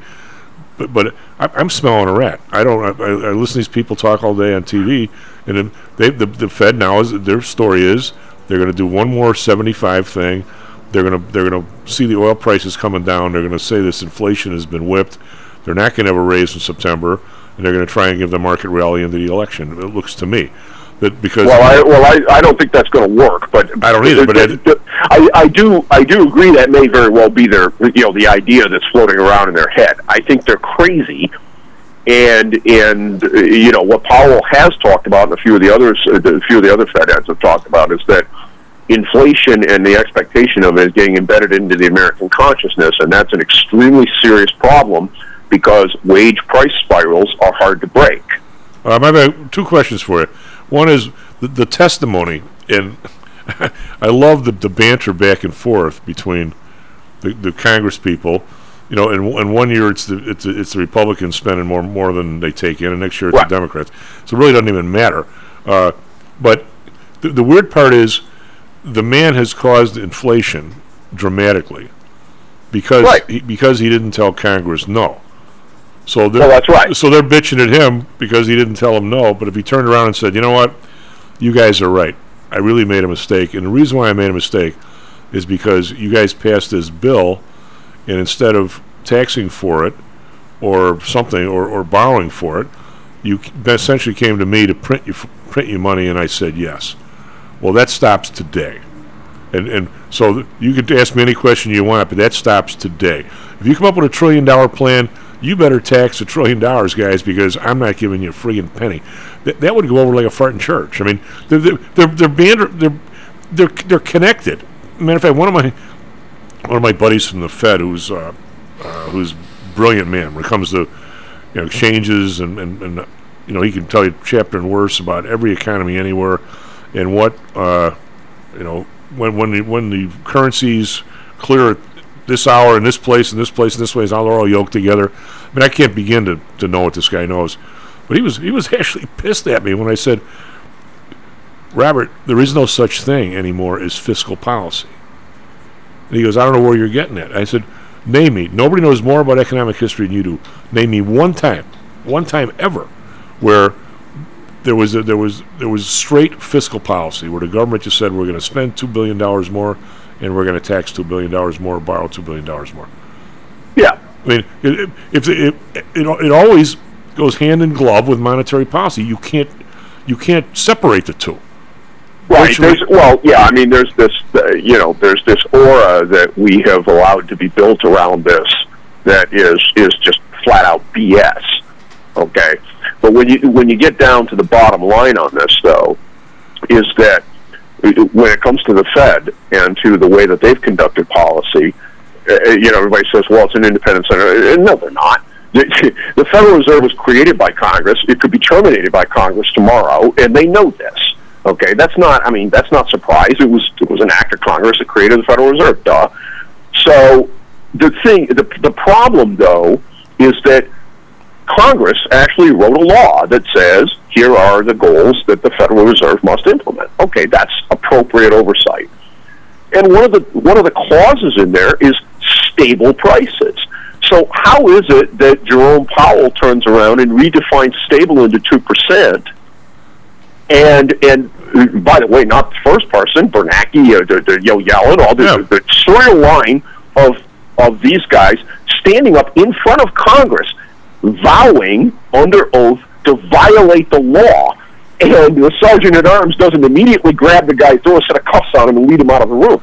Well, it's because if you look at the history of economic nirvana in this country, which was probably 1950 to 75 or 74, somewhere in there, you had an economy where virtually everybody had a job who wanted one.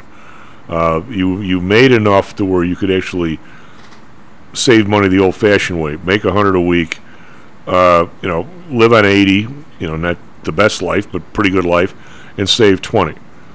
and interest rates were X, and your inflation was about 1.5% to 2%, which means that if you bought a house 10 years later, the house was 20% higher. But like Milton Friedman said 100 times in class, nothing feels as good as the first little bit of inflation. Well, that's it. But I've explained why that is, and you can actually visualize it very easily if you have Excel or Google Sheets or whatever. All right, we gotta go to break. So the minute we come back, we'll have these numbers. SP futures down 3, NASDAQ futures 38. Numbers imminent. We'll have them when we come back.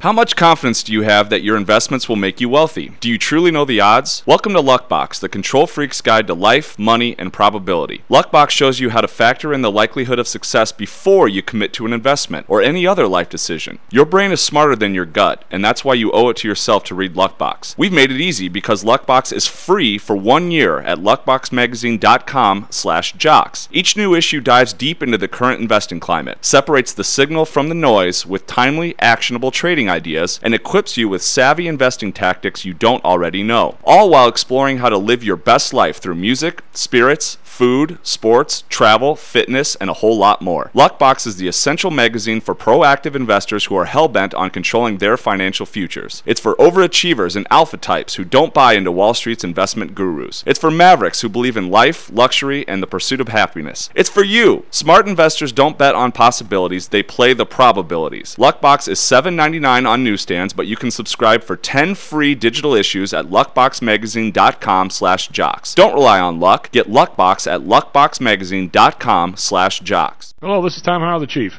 We've talked a lot on the show about risk and suitability, about how your portfolio should match your age, income, and risk appetite. It's been hard for investors to maintain that suitability in the last several years due to a Fed strategy that has driven interest rates to virtually zero. You may have even heard that the Fed was trying to drive conservative investors to a riskier portfolio on purpose, for whatever reason. I'm sure you are aware of investors that took some increased risk, such as longer-term fixed-income securities, and are now unhappy with that choice. At PTI, we've always stressed total portfolio risk awareness and tried to minimize chasing returns in a tough environment. Well, now it looks like maybe interest rates are moving more towards historical levels. Everyone needs to be aware of what that continued movement might do to your portfolio, both good and bad. We also have a stock market that seems to have stalled, at least for the short term.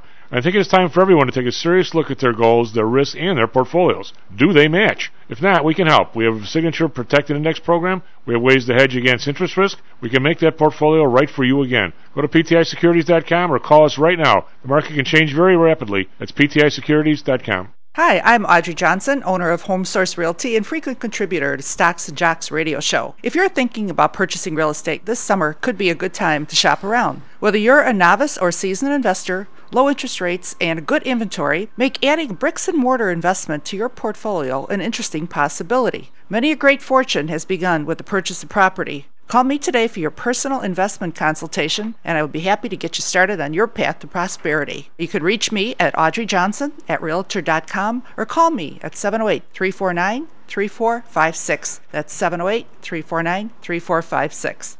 All right, place your bets.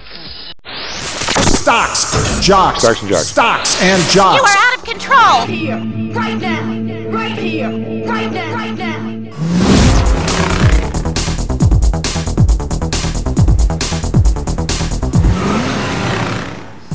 Hello and welcome back to Stocks and Jocks. I'm Tom Howell.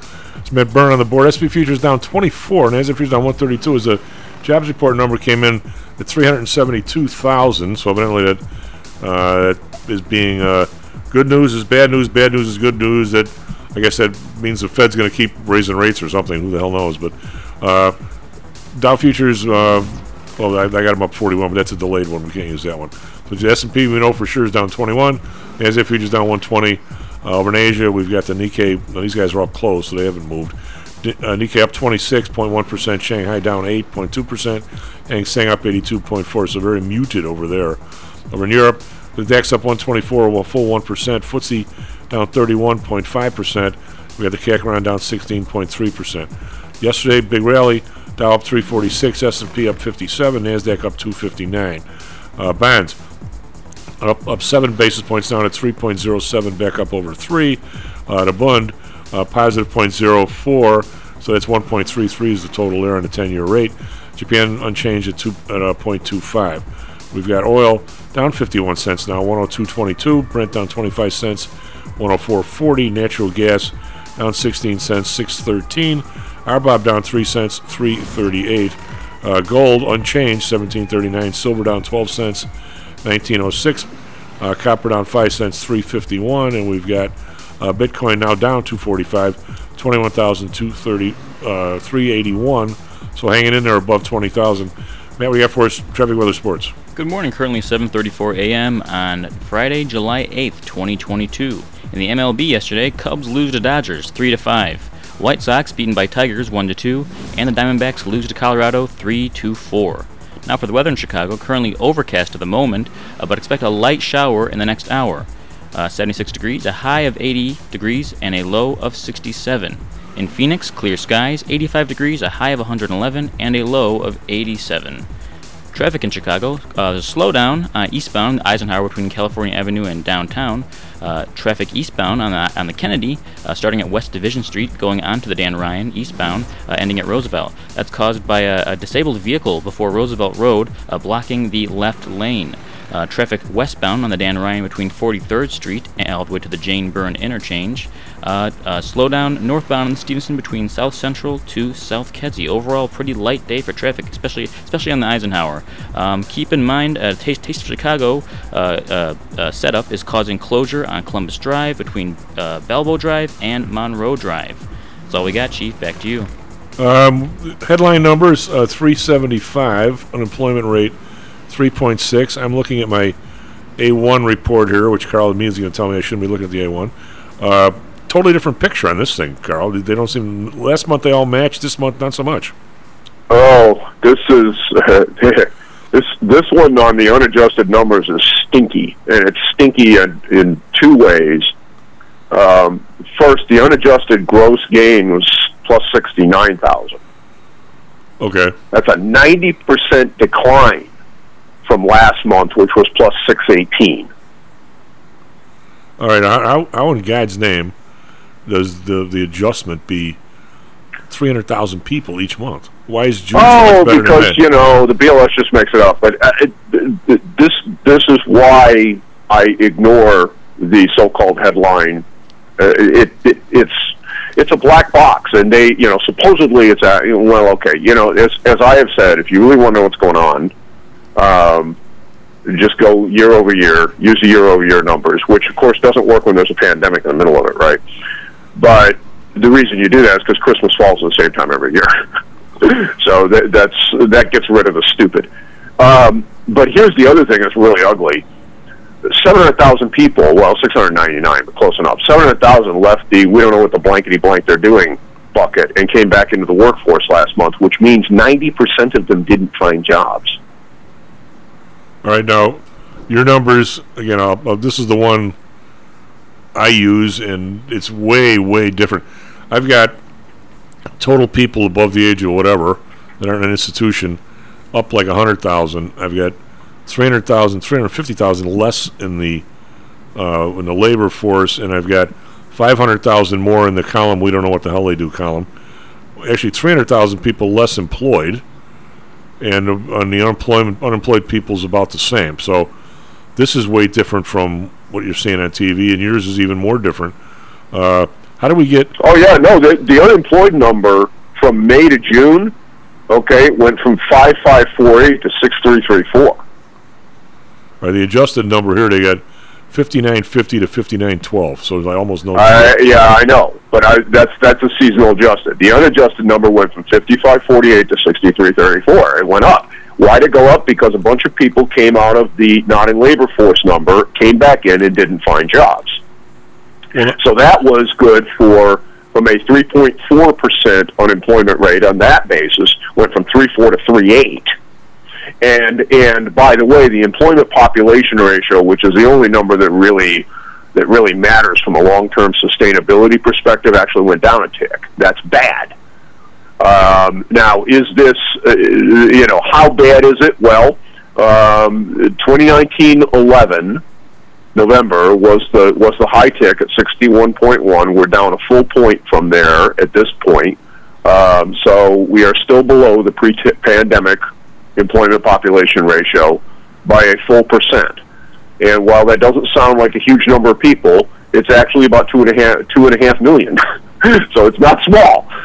Yeah, this is the leading edge of a recessionary print. If I were to go back to my Ute, which of course is way too long ago to be even considered normal now, I'm going to say the 500,000 people that came out of the "we don't know what they're doing" column into would be the people that are in college trying to get a job, right? I mean, does anybody even try and do that anymore? Or does anybody? Well, yeah. Except here's the interesting thing. I'm looking at the educational attainment table. This is one of the ones that I always look at every month because it's there's been a barbell thing going on for a very long time, and I've yelled about it because it is essentially the destruction of the middle class of America in figures. Okay, I mean, you can have all the anecdotes you want. These are economic facts. Carl, come on. Every president, the last 5 elections, 6, 7 election, every president is going to work hard to maintain the middle class. What are you talking about? That's what they all say, and it's all BS. Oh, yes, it is. Okay, and it's driven by the fundamental policies of our country and our corporate structure, which we allow to exist, which says we're going to throw everything we can overseas. And, started out with just manufacturing. We're going to send it to China. We're going to send it to Mexico. We're going to send it, whatever. And then, that wasn't good enough. So then we're going to allow all the H-1B people to come in here, and we're going to put all the IT stuff over in India. And, Disney is going to fire all their IT people and send all the programming over. Yeah, that kind of stuff goes on everywhere, right? But that's what creates this barbell situation. And so historically, what we've had here is that if you have no high school diploma, you got something to do. You don't get paid worth blank, but you got a job if you want it. And if you've got a bachelor's degree or better, you'll have something. You may be pulling coffee at Starbucks, but you'll have a job. The people in the middle are the ones who historically have gotten screwed, and that's been going on now for the last couple of decades at least, maybe more. Well, this month, the unemployment rate among those schlubs without a high school diploma went up 6 ticks. Okay, that's not a good number. The participation rate. Okay, the unemployed number is up by 3 ticks. The participation rate, looks better, but that's because people came back in. All right, so that's up by 3 ticks. The unemployed number for those people with a high school degree was flat, high school graduate. For those people with some college, it was down by a tick. All right, so in other words, you lost ground. The employment population ratio was down a huge amount. It was 7 ticks, which is a monstrous decrease. They got 2 ticks there. The unemployment rate ticked, allegedly ticked down, but the participation ratio went down, and that's bad. It's the employment population ratio. And among people with bachelor's degrees, you went up. You had the unemployment rate tick up by 4 points, 4 ticks, 1.8 to 2.2, and the employment population ratio is down by 0.9%. That's a huge move. Why do you think the participation?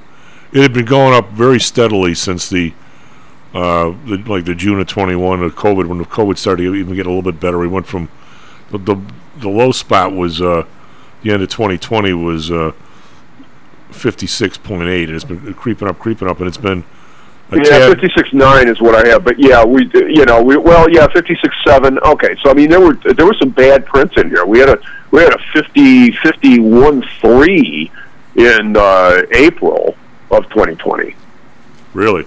Well, I mean, get back then. But I mean, that was because they closed everything, right? Everyone was laid off. We had 3 in a row here on my charts that are 60 to 60.1 an hour, 59.9. So it's the first give back really since the improvement started.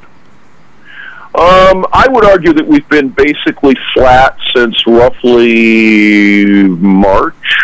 Yeah, well, definitely. But I mean, we were 59. Yeah, I mean, I'm just looking at this.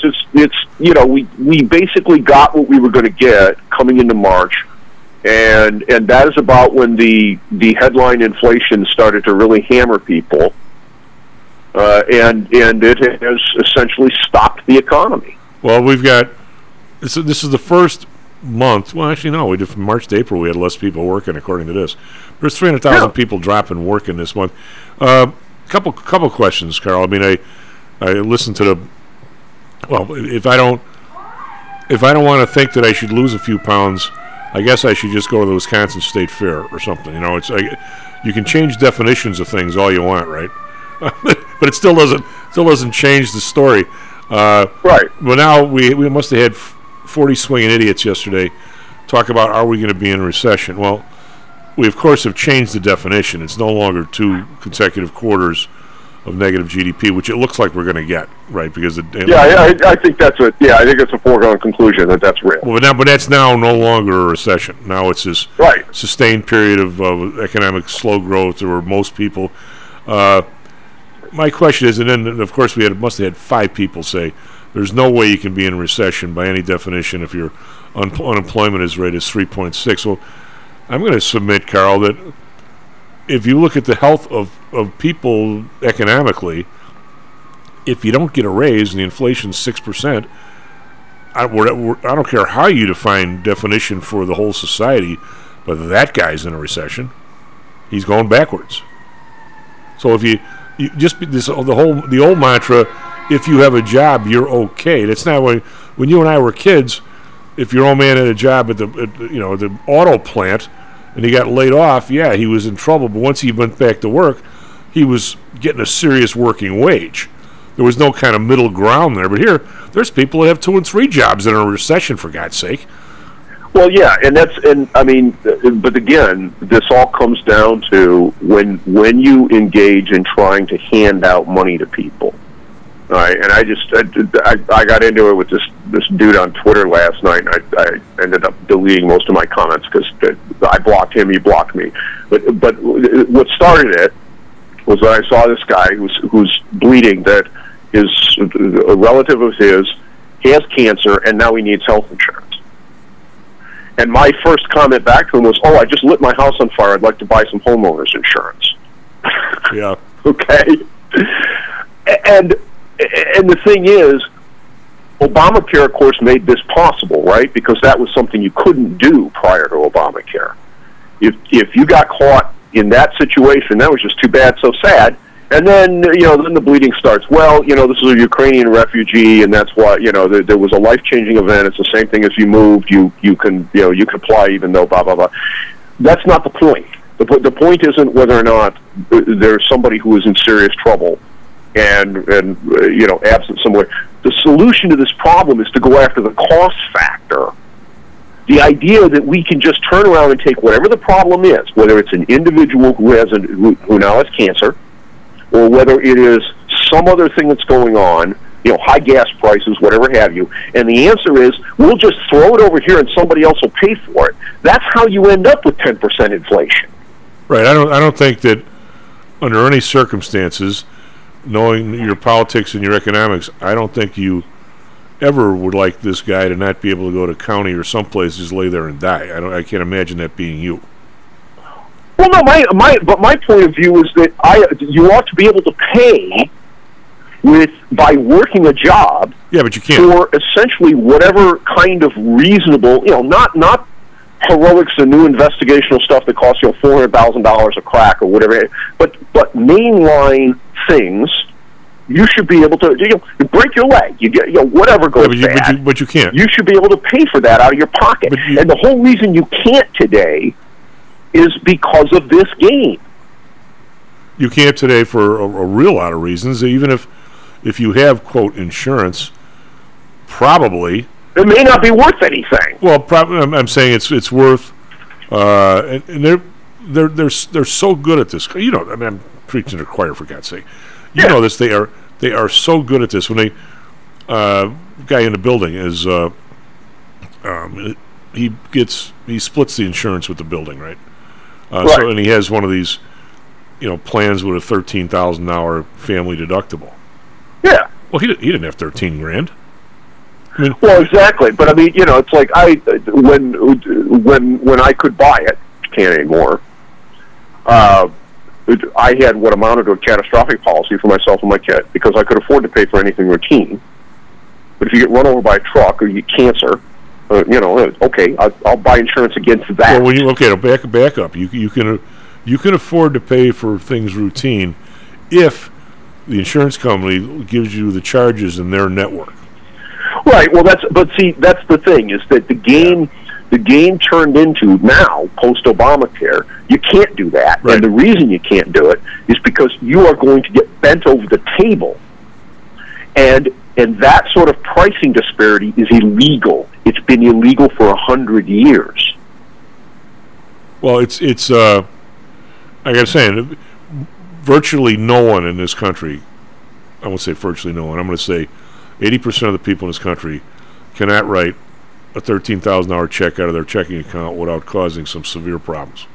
I understand that, but that's not the point. The point is it shouldn't be $13,000. Oh, absolutely.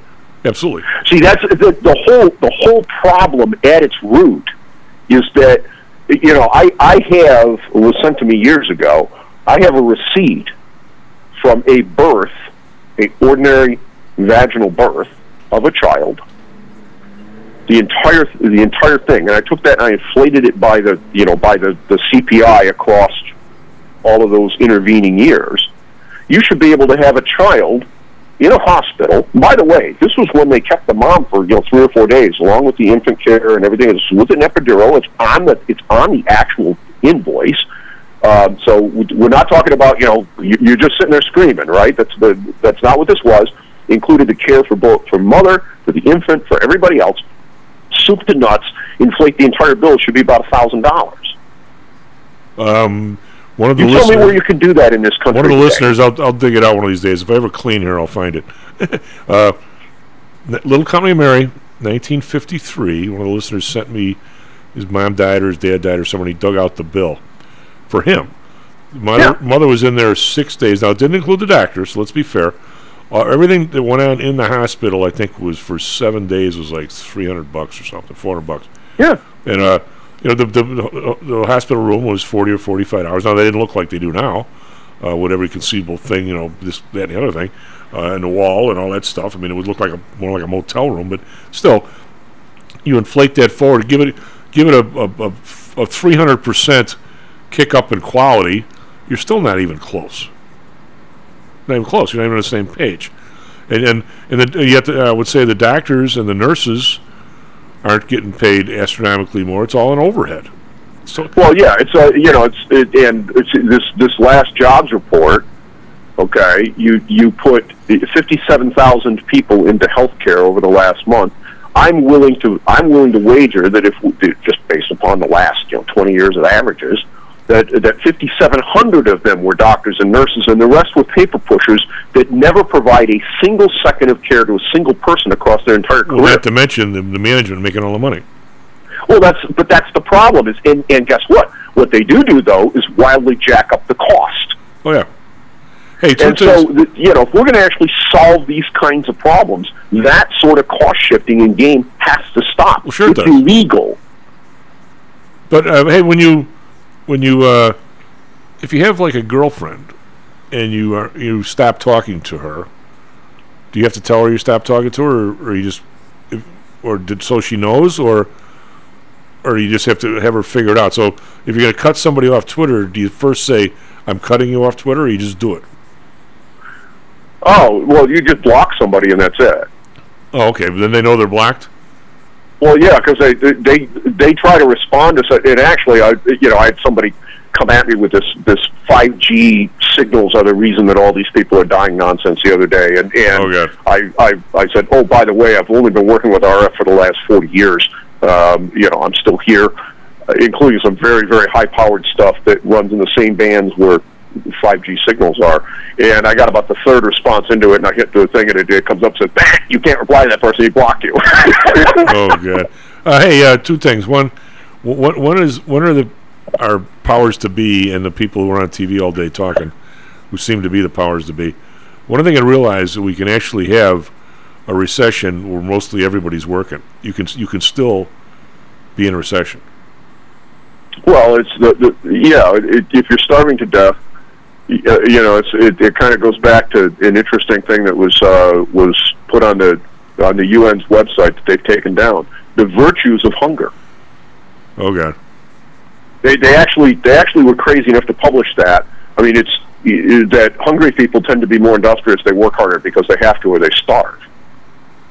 Well, I'm gonna say that if you have, I used to see people work a lot harder than a lot of people do now, but maybe that was just you got used to working hard.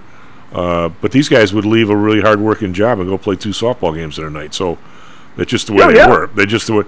But my other question is, I don't want to beat this one up today too much because we don't have that much time left. But this thing that's been formulating with the group here, and the 3 people, I'm not going to cast any aspersions on the rest of my smart guests, but the 3 people that have really sort of taken the ball and run with this has been, well, Hal's the one who started it out. Now Russell's all over it. He's trying to find any papers down at Indiana. And I think you're interested too because you wrote a book about this stuff. Do you think anybody, first of all, is there ever been in history a serious economy that had negative interest rates for this period of time for some of the population, not all? And I don't know that I've ever read of a place that did. And now Hal is convinced that is such a lucrative thing for the people up top that's never going to we're going to push that as far as we can. That the idea of the 0.5% of the population can borrow money for like a fifth of the rate of inflation. It's not only driving the inflation to the rest of us, but it's making them richer than the dreams of avarice. And now Russell has been kicking it around. He's digging through Japan. Yeah, but the assets never flew that much. Well, that's the thing is, I mean, I guess the question is, has anybody ever tried it and more or less gotten away with it for an extended period of time? But their inflation rate's never been 10 or 15. Well, that's what I'm saying. You asked, has anybody done it and gotten away with it? Yeah, but I'm saying our real rate of interest for some people here is like a -10. That's never been the case in Japan. Well, you know what? I mean, I think that part of why you saw it done here was that people watched Abe do it over in Japan, and basically get away with it for 20 years. But the price of used cars haven't doubled in Japan over the last 3 or 4 years. I understand. I'm saying this is why they thought they could get away with it here, though, Chief. All right, but so you're saying this is all an unintended consequence? Well, I don't know that. I don't think it's an unintended consequence. I think that the economic history of the world says that this basically never works. But you have a bunch of eggheads who pointed at Japan and said they pulled this off. And other than the fact that the Nikkei never went back anywhere near to where it was before it blew up, it didn't destroy their economy and it didn't destroy their country. But somehow here, the people that have borrowed at that number, bought stocks, bought buildings, bought baseball teams. If you bought into the higher end areas, you've made so much money doing this. You never want it to go down because you and I can't do it. I mean, we can't. Well, of course, I can't play that sort of game. You can't play that sort of game. But the people who did, they absolutely are wildly invested in making sure that party never ends. Yeah, and I mean, how do you stop? I mean, we're starting to see policy by the people who. I mean, Kevin and I were talking about it. I mean, you look at the antitrust non-policy. It's because the people running the place and contributing to all the people, and then actually are forming the government, for lack of a better term, don't want any part of antitrust. There's the guys breaking the laws, and I think the same thing is kind of with the gun control, even with the established laws. Nobody wants to enforce them. I mean, I don't know if you saw this thing about the Highland Park where I think it was the Highland Park police knew about this kid and he was a total loser. They sent something to the state police saying he's a clear and present danger to himself and others, and still the guy got a FOID card. Now, but you know what they didn't do? They didn't haul him in front of a judge for a determination as to whether or not he was actually he was legally crazy. Well, that's what I was going to. My next question was going to be. But see, that's the problem. If you don't actually follow what the law says is procedure, there's a civil confinement statute in every state in this country. All right, and if they had done that, it's really hard to shoot people when you're sitting in the funny farm. Well, I don't know if they would have done it that far, but I mean, I guess my point is I don't even know what that letter to the state means. Does that mean? Well, neither do I. But Yeah. you know what? What it didn't mean is that anybody actually did something. Yeah, whatever it meant, it didn't mean enough. Right? Oh, it didn't mean enough to make a difference, did it? No, and I actually think in this case, if he wouldn't have had the FOID card, he probably couldn't have bought the stuff. He might have got it somewhere else. He didn't look like he had that kind of resources. It was just too easy to buy it. Anyway, Carl. Well, then again, I mean, look, Highland Park has a no assault weapon, quote unquote assault weapon law that's been on books for quite a while. As do a few other towns in the Chicagoland area. Your FOID card does have your address on it. So how did he allegedly legally buy these guns? Yeah, I don't get that either. Maybe we'll find out, buddy. Take care of yourself. Have a nice weekend. SP Futures down 20, NASDAQ Futures down 124. Again, the numbers came in 375. We dug under them. We don't think it's that good of a report. Be back on Monday, Stocks and Jocks. Stocks and Jocks is brought to you by PTI Securities and Futures. Go to PTIsecurities.com. PTI Pro Direct. Trade for as low as a penny per share and $1 per option contract. Learn more at PTIProDirect.com. Nadex. Offering an intuitive way to trade the financial markets. Visit nadex.com. Home Source Realty. Call Audrey Johnson at 708-349-3456. Hamzy Analytics. Listen to Fari Hamzy every other Thursday and visit HamzyAnalytics.com. ChiroMed. Back or neck pain? Schedule a complimentary consultation by calling 708-403-2727. DAX Research. Tune in for David Andelman's technical analysis on Mondays and Thursdays and call 1-800-821-4968. All right, Brain. You don't like me and I don't like you. But let's just do this and I can get back to killing you with beer.